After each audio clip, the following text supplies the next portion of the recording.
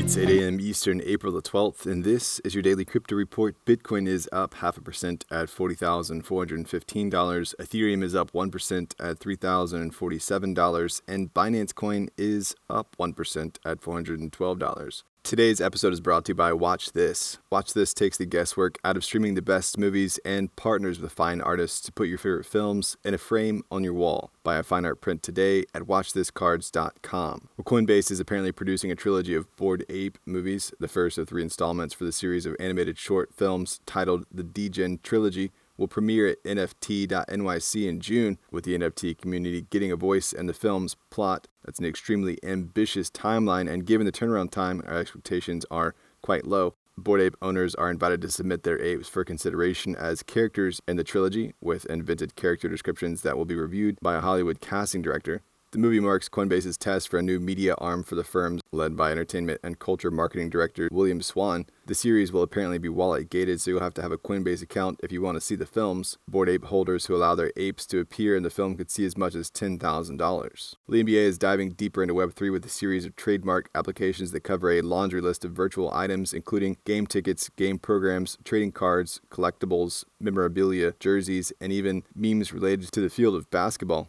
authenticated by non-fungible tokens. The league also picked up 2 ENS domains, NBA.eth and the association NFT.eth. The domains were transferred in December and March, respectively.